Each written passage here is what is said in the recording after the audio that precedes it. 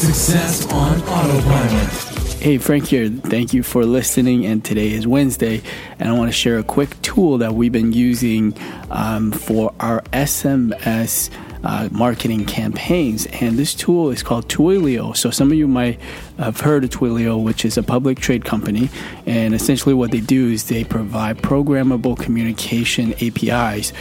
So if you're developing any sort of messaging app or voice apps, even video, and sometimes you might see, when you get a two-factor authentication with SMS, that's a lot of it that's powered by platforms like Twilio on the back end. And what they do is instead of having to put together the infrastructure to build your app, they've already kind of have that set up on the back end.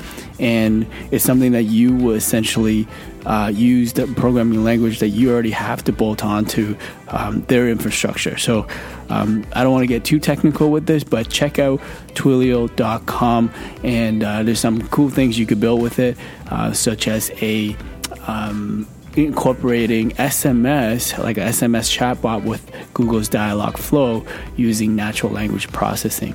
So that's something we've been working on. Let me know if you have any questions in the Facebook community and what you think about Twilio, and have you used it before with your marketing campaign. And thank you for listening. I will speak to you tomorrow. AboutEmployee.com/briefing.